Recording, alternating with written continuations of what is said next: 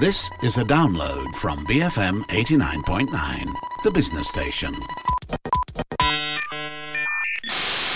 Good morning, you're listening to the S&M Show on BFM 89.9. You're with me, Melissa Idris, Julian Ng, and also Kusu Chuang. It's now 9:36 a.m. on Wednesday, the 6th of January.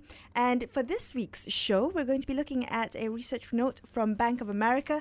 Their China strategist, David Chui, his report, 2016 Year Ahead, What May Trigger Financial Instability.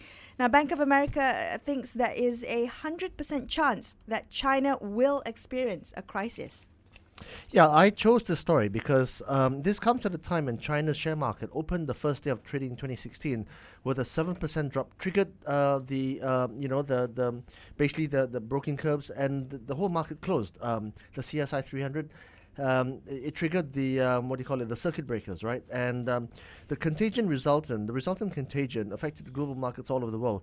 For that reason, I thought that I was concerned that perhaps this was the start of a larger malaise for the Chinese share market and a sign of more trouble for the Chinese economy, and perhaps more distressingly for us in Malaysia, because we do so much business with the Chinese complex that hopefully this does not import to us. But I thought it was interesting that at the time all this occurred, both us, David Chui, came out with this report. I think if it's a malaise, it would be a good thing. But this is an absolute crash, right? Yeah. Because, we are talking about 100% crisis, 100% chance of a crisis. Now, I don't normally place a lot of importance on predictions by analysts, right? But I think this one is interesting because I remember that way back in the Asian financial crisis, a lot of very good things were said about Thailand. The Thai government came out to defend their policies and so on, and saying that the Thai baht would not be devalued, etc. But there were a band of analysts who thought that the Thai they put their necks on the line and said the Thai baht would devalue. And we know the rest is history, because the Thai baht did devalue and it caused the Asian financial crisis. So I'm just asking us to give consideration to this. Okay. Because this report could be saying something that's very significant. Okay, but my question is, last year we talked about China's slowdown. We've been talking about this for quite a while, and we know it's coming as China kind of shifts gears and shifts the focus of its economy. But why now? Why is it that at the first trading day of the year, China's stock market plunged 7%, trading halted mid-afternoon? And it's the worst on record for the very first day of trading. Well, right? let's have some perspective here, because the Chinese share market, by and large, is traded by the Chinese, and there's only a small, in relation to the larger population of the country, only a small percentage of the people trade markets in China. So it just shows that the small number of people that trade Chinese share market are actually quite concerned about the economy and quite concerned about the share market. Then the second thing is, David Chui from BofA has been sounding the alarm bell for some time now, for at least a few months, since the start of last year at least. Okay, so it's not as if it's something new. He's been sounding alarm bells in China for the last few months, and the data he's postulated in this report to investors is, he said, and this is empirical data from the Bank of International Settlements, is data from Reinhardt and Rogoff, is data from their own internal Merrill Lynch, BofA Global Research, showing that anytime a country takes on more than 40% of debt to GDP as a ratio over the span of a 4-year period, there's a rising probability of it falling into some kind of financial correction. The thing is, with China, it has, between the years of 2009 to 2014, taken on debt equivalent to 75% of its GDP, the highest by far of any country around the world. Yeah, I think that they are kind of building the building blocks are there for some kind of a crash and a readjustment process, right? But I'm going to ask the question of how different this is from what happened in America not too long ago in 2008, when we suffered the global financial crisis because of overlending in the property sector. There was some kind of an adjustment. Stock market crashes, the banking sector was wobbled, and then the government pumped money. The U.S. government pumped trillions and trillions of dollars into the market. Is China embarking on a situation where they are doing the QE before the crash? I mean, I know they're predicting it before, and then they're not predicting it. They're pretty spooked. It. They're pretty spooked about what's happening, right? But I think the pain is too great. And China's unwillingness to handle the pain is the same as the Americans, except that Americans did the bailouts after the crash, whereas China is trying to prevent this from doing something before the actual crash happens, right? The question is, how much resources do they have to continue to, as this article says, evergreening the debt, right? Exactly. It's a great word that he's using. Evergreening. Well, exactly. So yesterday's, Monday's plunge in the CSI 300 was the equivalent of losing $600 billion of market value, okay? And the PBOC stepped in to try and invigorate and try and massage the markets back to life. I think it threw something like $20 billion at the market, and it just didn't do very much at all. Okay, so that's the issue. And on Tuesday, we saw a bit of a return to normalcy in the first few hours of trading day, but by the end of the trading day, again fell into collapse. Now, the thing is, investors have kind of like believed in the China story for a number of reasons. And according to David Chui, it's because of 5 main reasons, right? The government of China has always prevented a sharp slowdown in GDP by running pro-growth policies. It's, up until at least 2 years ago, always appreciated the renminbi against the dollar. And number 3, it's also always supported the A-share market. Number 4, the government will not allow any major debt defaults. And number 5, the Chinese government will always hold up the property market because it's so key to the financial system and local government income. But the thing is, according to David Chui, in 2016, the wheels are going to come off. And it's going to come off for a variety of reasons. And he goes into that as well.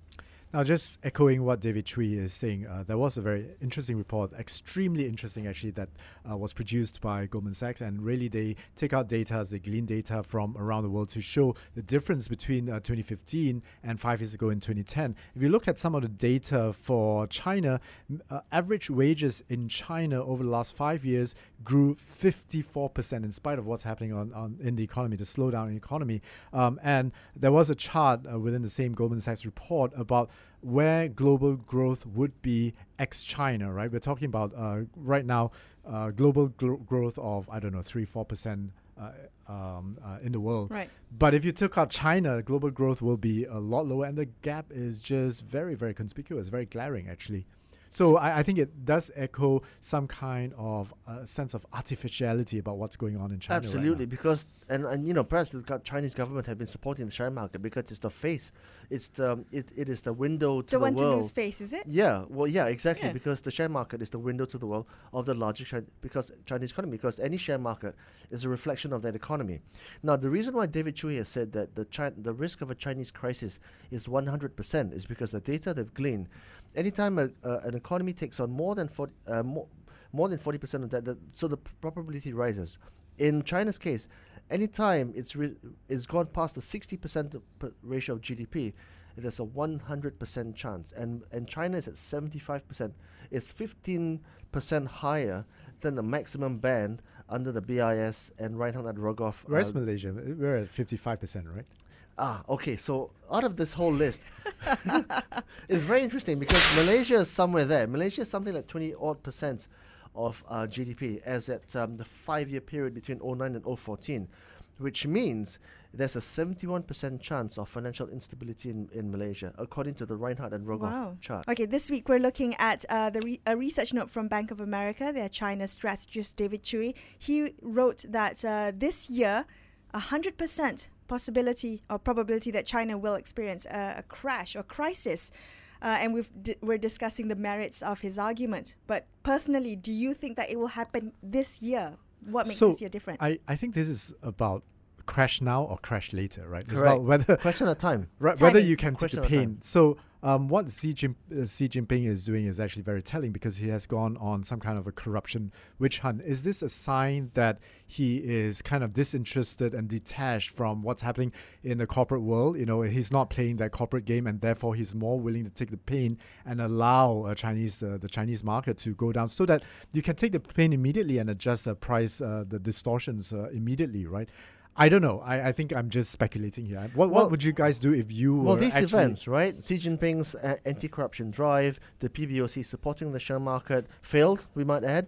To me, these are all indicators that the Chinese government and the Communist Party knows how large the scale of the problem is. Now, according to David Chui of BofA, Bank of America Merrill Lynch, he reckons that 2016 might be the year this happens because because of a few things. Okay, now the reason it hasn't happened until now, he reckons, is because there have been this whole issue about debt-funded stimulus and continuously refreshing the whole debt situation, the whole debt burden. Now, of course, for example, he says that, and this is very complex. Okay. Okay. He break it reckons- down yeah. slowly. Sometimes we may not be able to break it down as well. Exactly. Okay, so for example, he says that in the past, the Chinese government has always supported the yuan and always allowed the yuan to appreciate against the dollar, right? And the U.S. government has made a big issue about this. They've always said that the yuan is not correctly priced. Now Currency seen, manipulators. correct. We have seen in the last few months the yuan fall so fast against the dollar, and many people say it might even hit 7 to the greenback, where it's about 6.53 or 6.54 right now. So that's one indicator. And a yuan devaluation is very destabilizing for the Chinese economy because it means they've got to work that much harder to make that much more money, right? Even though their exports are more competitive overseas. Yeah, I was just about to say, don't you Yeah. think that this would, in a way, spur their economy because exports are much cheaper, and this is where we as Malaysia and neighboring other ASEAN countries will have to worry because if China, the yuan is cheaper, exports are cheaper. It's a lot cheaper to do business with It's not, China. I don't think it's something that they can will into existence, export growth and so on, because their capacities are too high. They have been building over the last few years for a market that isn't there. So to what extent this can help exports, I think that's arguable. And that's why they're trying to restructure the economy into something that is more consumptive. We talked about timing of this crash earlier. What do you think will be the trigger? I mean, what will set this off, really tip it off the edge? Well, any number of a bunch of reasons, right? For example, the A share market, which is the Chinese share market, right?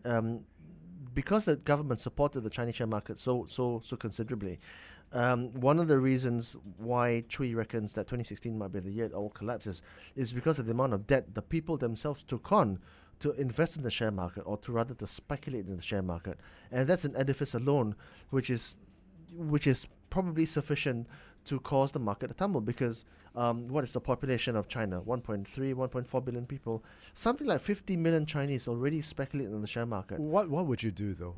What would you do if you were the most powerful man in China? How would you manage the situation? Who knows, right? The problem is too big. And according to BOFA, it's gone past the point of no Would return. you because go through the pain? Would you actually allow things to go? And you just wouldn't, go? would you? You've got no courage. You don't have the, dare I say it, the balls to do it. But would you let everything collapse just to build it back up? I don't know, Jules. That's a really good question. I mean, if it is the point of no return, we're just heading downhill from here. And why suffer the pain? Why change anything then, right? Well, what happened to free market principles, right? If things collapse and if people find value in it, they'll come back to buy you. And also, the 3 to 4 to 5, whatever number of trillions of dollars that the United States spent protecting the banking sector, could that have been spent protecting the nation instead of giving it to the banking sector? Why not give it to the nation to invest in very productive investments, innovative products, and then let other investors come in to buy up the financial system on the cheap, right? I just read news that Iceland is prosecuting bankers for causing the crisis in that country. And Switzerland, the home of private bank accounts and so on, are thinking of doing the same thing as well. So what is this preoccupation with actually trying to insulate the banking system and the stock market and all these financial platforms from collapse and from trouble? Because I suspect that the central bankers of this world, and especially the Federal Reserve,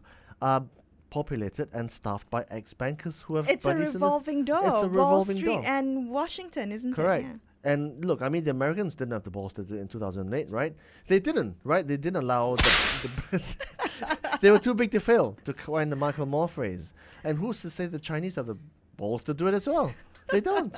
That's a lot of balls in one show. Julian, so just to ask that question, you asked Chuang back to you. You would take the pain if you were the most powerful man in Don't China. ask Julian. Well, Of course he's I going to say would- yes. This is Julian Ng we're I talking would about. allow the people who want to take risks to take the pain, but I would try to have some kind of social safety margin for the rest of the people whose fault it wasn't to, bloat up the financial system. But I guess in China's case, it's a little bit more tricky because, as you say, a lot of household has gone into debt up to their eyeballs as well, buying into their condos. Well, and it's so on. precisely that social safety net which has gotten China into trouble in the first place. You look at it, right? There's a property guarantee that basically that meant no investor could default or fail on any project. That, according to BOFA, drove a lot of national savings into one of the most unproductive areas of the economy. Now, we've seen that there's a property glut in China. There's ghost cities, there's ghost towns. People would have bought properties with no rental, no yield, no capital appreciation. Well, the social safety net doesn't have to come in the form of giving money directly to people. It can come in the form of giving food to people, giving education, so that you can come up with the kind of innovation to support your long-term growth, right? Is not so simplistic as what the Chinese government has done in the past by, putting money, propping up the share market and the property market. I don't think short term. Yeah, that's very short term, and that doesn't say anything about the productive capacity of the nation. I think the biggest asset the nation can have is its innovation, is the people, right? So the Chinese government is in a position, or any government for that matter, is in a position to throw money at the potential of its people. Now, assuming that Chinese government even do take the pain, okay, what's going to happen? It's all well and good if the pain is contained within China's boundaries. But it's not. Yeah. It's not at all, because China has done so much business with so much of the world that everybody will fall sick if China falls sick. I mean, if China gets cancer, the rest of the world will get cancer, right? You look at Malaysia, right? They're the biggest trading partners for us. They supply everything from bridges to cars to construction to property projects. The tourist dollar alone drives much of our our health, our travel and I think the problem with this is that there is tourism industry. I think there is a fair amount of national pride involved in this, because you don't want foreigners taking up your assets on the cheap, right? Because if you look at the cash hoard of American companies, I mean, you're talking about trillions, right? Why finance a QE through government money when you can actually let the private sector do it on your behalf? So if you let prices adjust and all these, the Apples and whatever of the world, Apples and Googles of the world, invest in your country, that may not be a bad thing, but you can't do it because of strategic interest, right? Because I'm doing my air quotes here, right? Strategic interest, you can't do it. I'm sure there's money not only in America, in places like the UK, Europe, private money from in the Indian and Chinese diaspora. All of this is enough to provide you with the required funding of a QE that is priced more accurately, I think. Well, I mean, okay, let's just cite this example of the Penang Transport Master Plan, okay, because it's very close to me and you as well, Melissa. Yeah. Right? It's said to be something like 50 billion ringgit, and the way the Penang government has gone about doing this is to allow the Chinese government and the CREC to come in and to build all these tunnels and bridges and highways in return for land reclamation. Yep. Okay. Now the amount of employment, the economic multiplier of those projects would be huge. Okay. If that entire complex were to somehow crumble overnight, or at least over the course of a few months, what's it going to do for Penang? It's going to result in a lot of abandoned projects. It's going to result in money, capital being constricted to the subcontractors and the contractors. It's going to result in abandoned, eyesores. It's going to result in, large swaths of, half reclaimed land. So it's going to disturb the environment. I think there's all kinds of stuff. So you got to ask yourself, as if you're Lim Guan Eng, whether improving the traffic situation in Penang builds the future of Penang. What is the difference between that and building schools, right? Paying teachers, equipping because there's no economic multiplier to schools and universities. Absolutely, and playing in the short term, right? Yeah. There is. And if you're a policymaker, you sell to the highest bidder, and the highest bidder has been the Chinese government for Malaysia for at least the last 3 or 4 years. The Americans have no money. Yeah. The Americans are not here, at least. So what the bottom line is that if China falls, everyone will feel the pain. And look at Bandar Malaysia, TRX, Iskandar. Many elements in the Malaysian economy. Okay, it's now 9:56 a.m. You've been listening to the S&M show. There you go. I'm Melissa Idris. Julian Ng and Kusu Chuang was with me. 10 o'clock news is up next on BFM 89.9. Thank you for listening to this podcast. To find more great interviews, go to bfm.my or find us on iTunes. BFM 89.9, the business station.